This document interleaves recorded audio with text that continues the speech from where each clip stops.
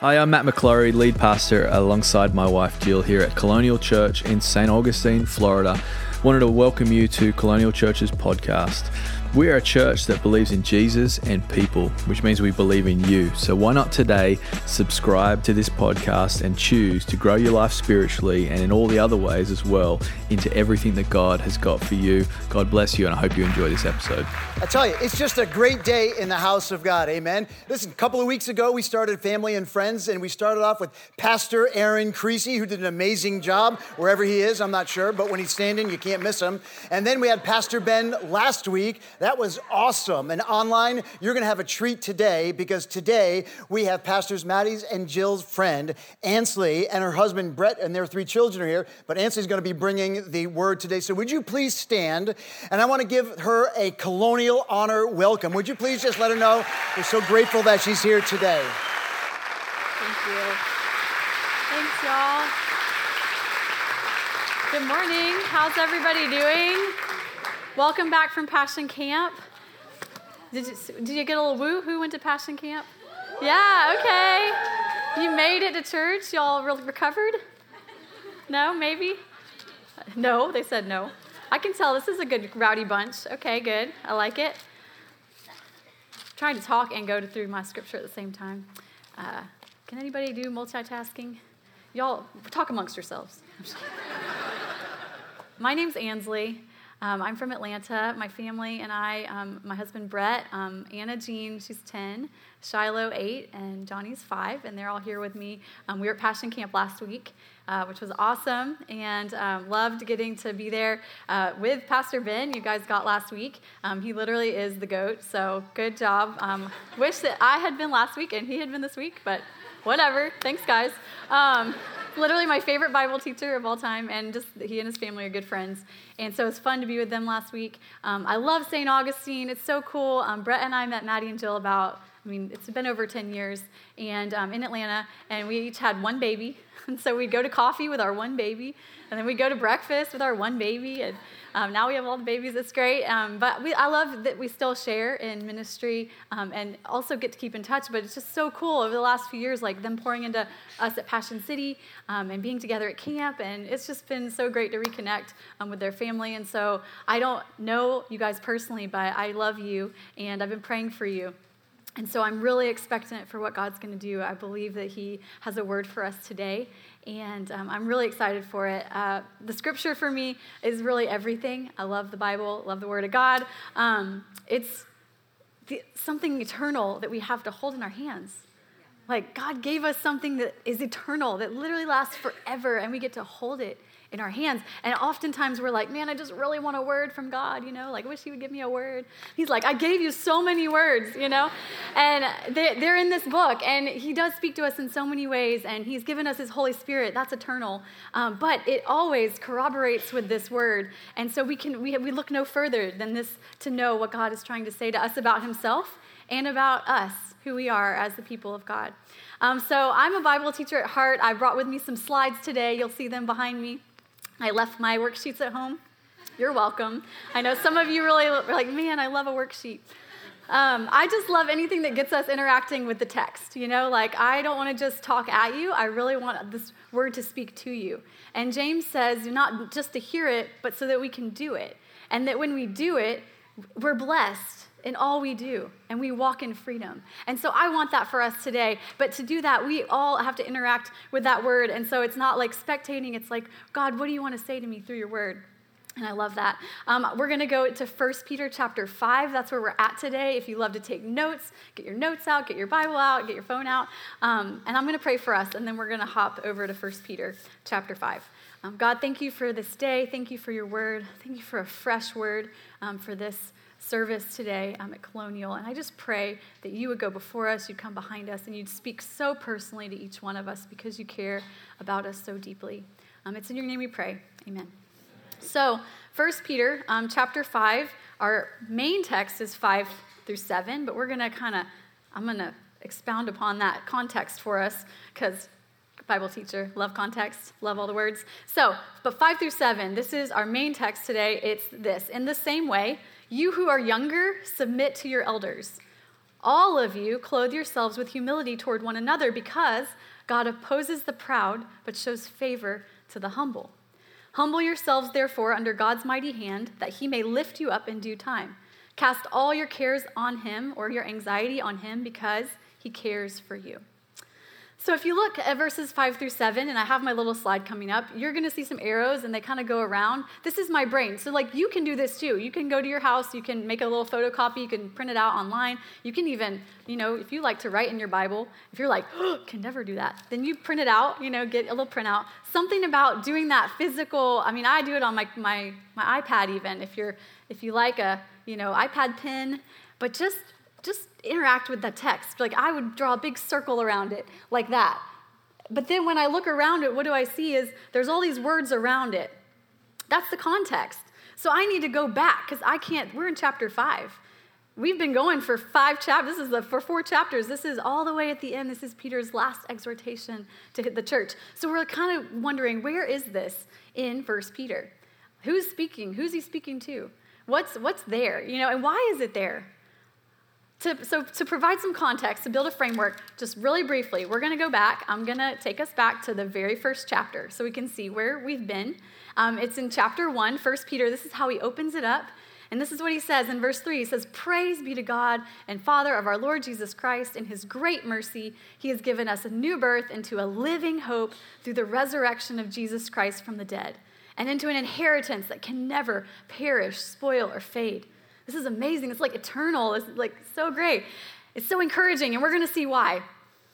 He says, "This inheritance is kept in heaven for you, who through faith are shielded," again, this protection, this eternal protection, "by God's power until the coming of the salvation that is ready to be revealed in the last time.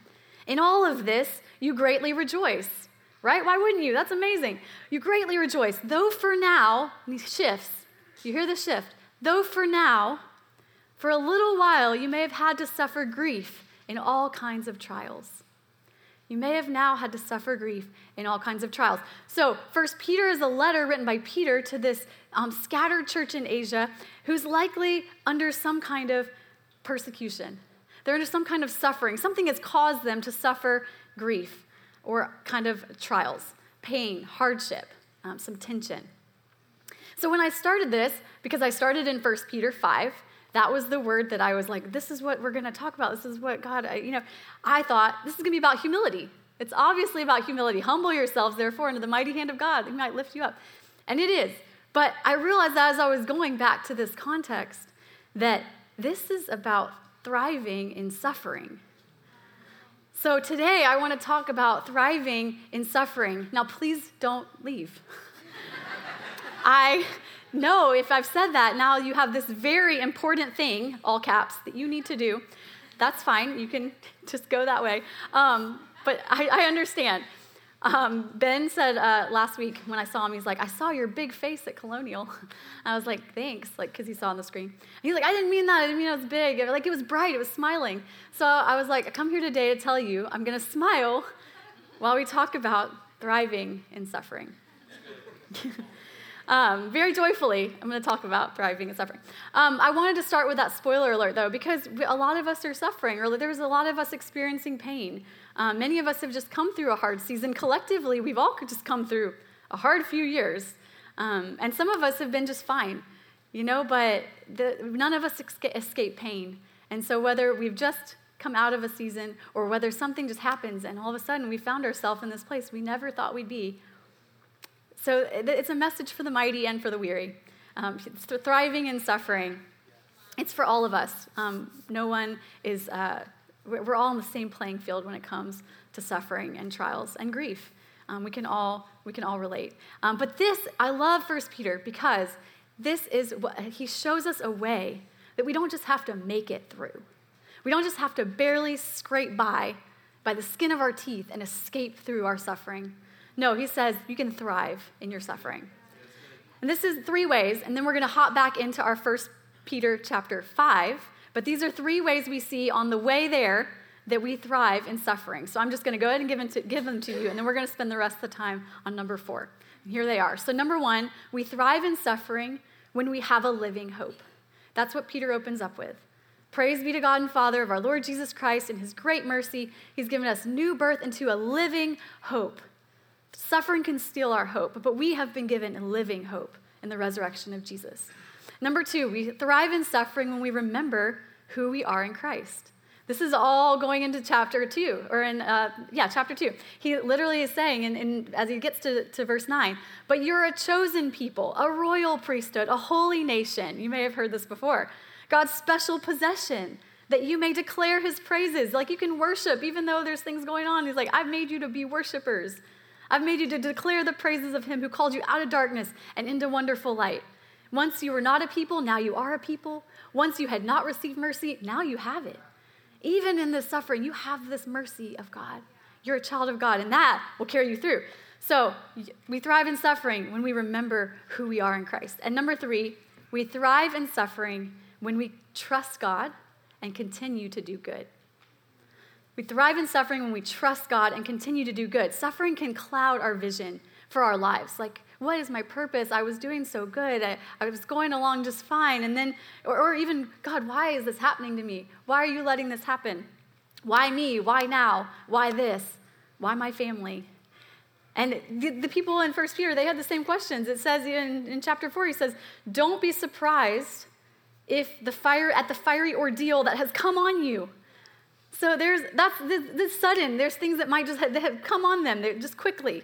He says, don't be surprised as if something strange were happening to you. That's kind of like an ouch for me because I'm like, I am always surprised. Like, why? I don't want that to be, no. But he says, don't be surprised. I'm not surprised. God's not surprised. But rejoice inasmuch as you participate in the sufferings of Christ so that you may be overjoyed when his glory is revealed. And then, so we're skipping down to verse 19. This is our last little hinge into the section we're going into. This is like a hinge verse, like a doorway. So it's kind of swinging back, showing us everything we just learned in 1 through 4. And now it's going to swing forward into verses 5, 1 through 11. So it's some scholars even call it the summary verse for the entire chapter of 1 Peter. So if you want that, it's like the Cliff Notes version. Literally, it's this verse. It says, so then, those who suffer according to God's will should commit themselves to their faithful Creator and continue to do good. So we thrive, and there's purpose in the suffering. Maybe not the suffering itself, we don't always understand it. We really don't. But we have purpose, and that's to trust God and to continue to do good, to continue to do everything he's put to our hand, and to just take one step into that goodness every single day. So where does the humility come in? Why is he writing to them in this shift? In 5, he starts talking about humility.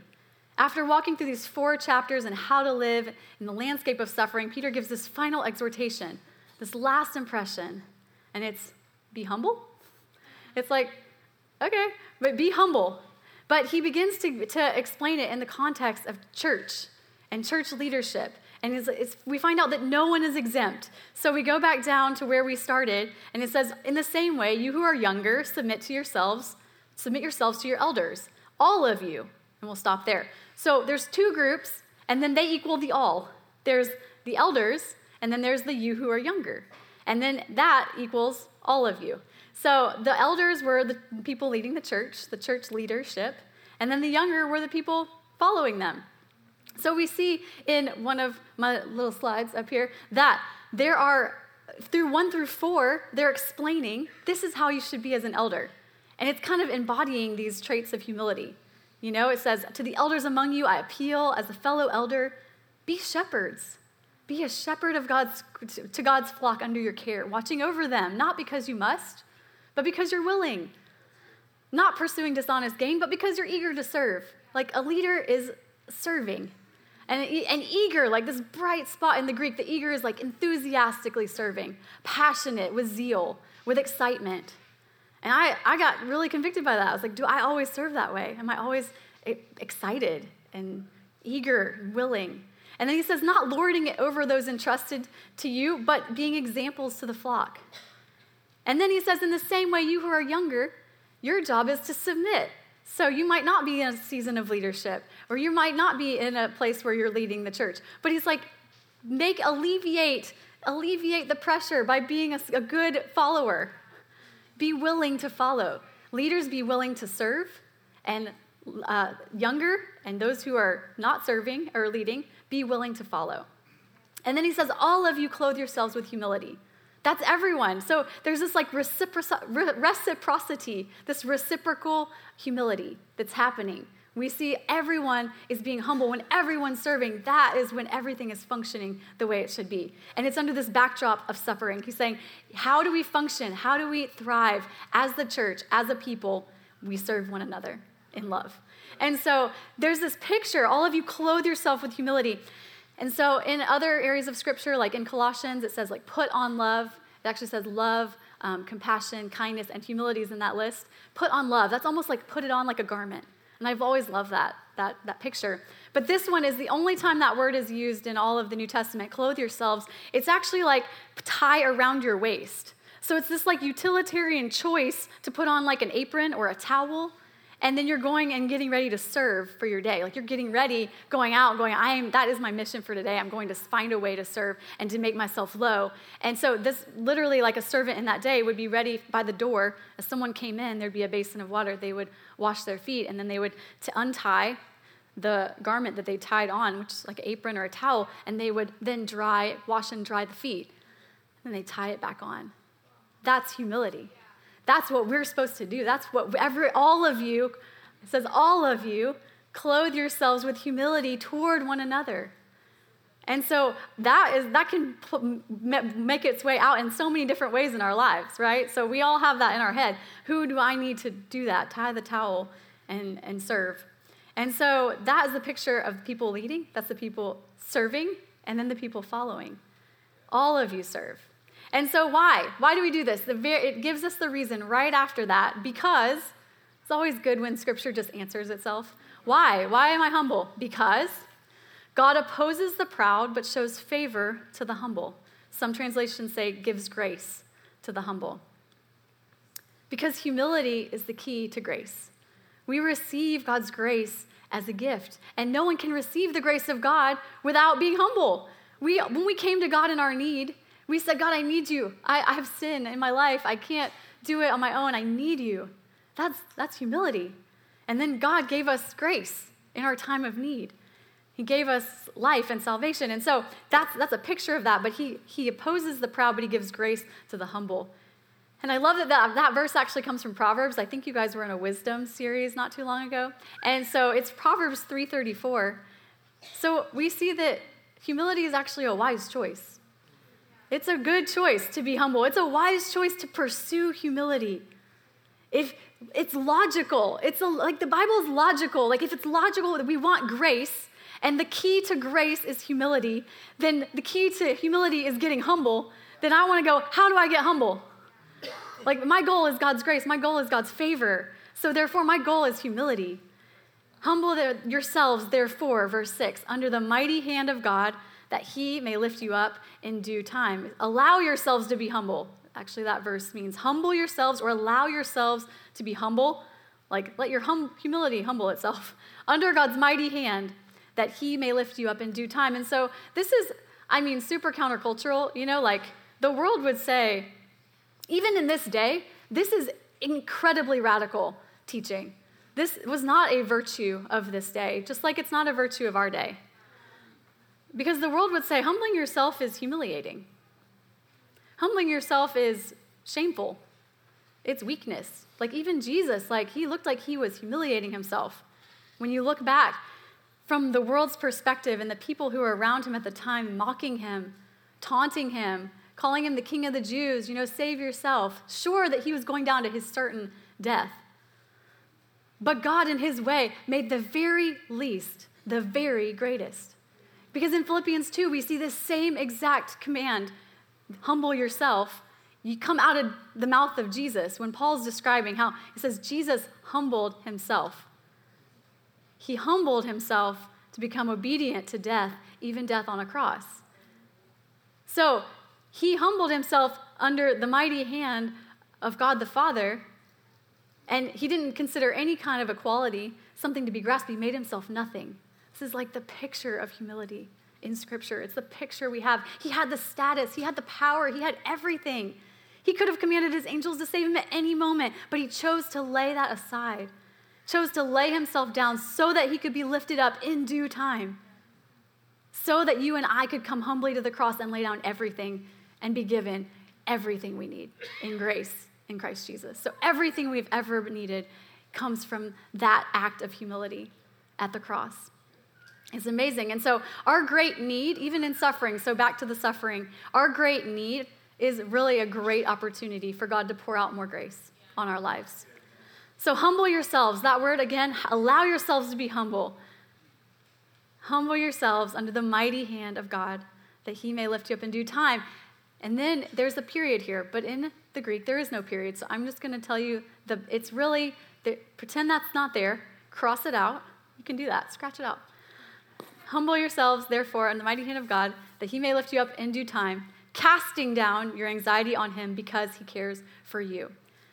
The way we get humble is by casting down our cares on Jesus because he cares for us. I was asking my Greek professor, nerd alert, about this verse because I really wanted to make sure that it was correct. Like, is it we humble ourselves by casting down our cares? These are the things that keep me up at night. And as I email him, and I'm like, I hope he emails me back in time, whatever. He right back, guys, nerds, they know each other. He's like, yes. Yes, it is. It's by casting. And this is what he said. He dropped some gold. He didn't even mean to, so I'm crediting him. But he says, I mean, the very act of throwing down our anxieties is pretty humbling, isn't it? Yeah, we don't want to, right? I don't want to. I want to hold on. I love to hold on to my pet anxieties, my pet idols, my pet depressions, my pet things, and grasping at straws, like some kind of control that I still have. But there is such a humility in letting go. There's a humility in trusting God. So no, we don't muster up our own humility. We humble ourselves by actively depending on God for help. What do we need to do to pry open our hands and throw it down at the feet of Jesus? It's like a pretty graphic word, like throwing. Like you're supposed to throw it down. Sometimes you really do. You might have to kick it. Like, don't come back. It kind of comes back and then you want to grab it. And no, don't come back. It's throwing it down. And this message really is for me today. This isn't a how to get humble. I really wish it was. I tried to make a list when I started this, just out of curiosity. How would we get humble? If I Google how to get humble, would a list pop up? Would there be a checklist? Go to church more, bring a friend, serve at the soup kitchen. Don't post that on social media. Hold my tongue. That might be God telling me to be humble. That might be a way to be humble. But humility isn't a to-do list, and it's not proximity to a to-do list. Humility is proximity to a person, and more specifically, it's proximity under the mighty hand of God. So, humble yourselves under the mighty hand of God, that he may lift you up in due time. So, for me, I'm asking the question, how close am I to the hand of God in my life? To obeying and submitting to his word and his ways. And it's not get under his hand so that he can crush you. It's get under his hand so that he can hold you. It's not get under his hand so he can judge you.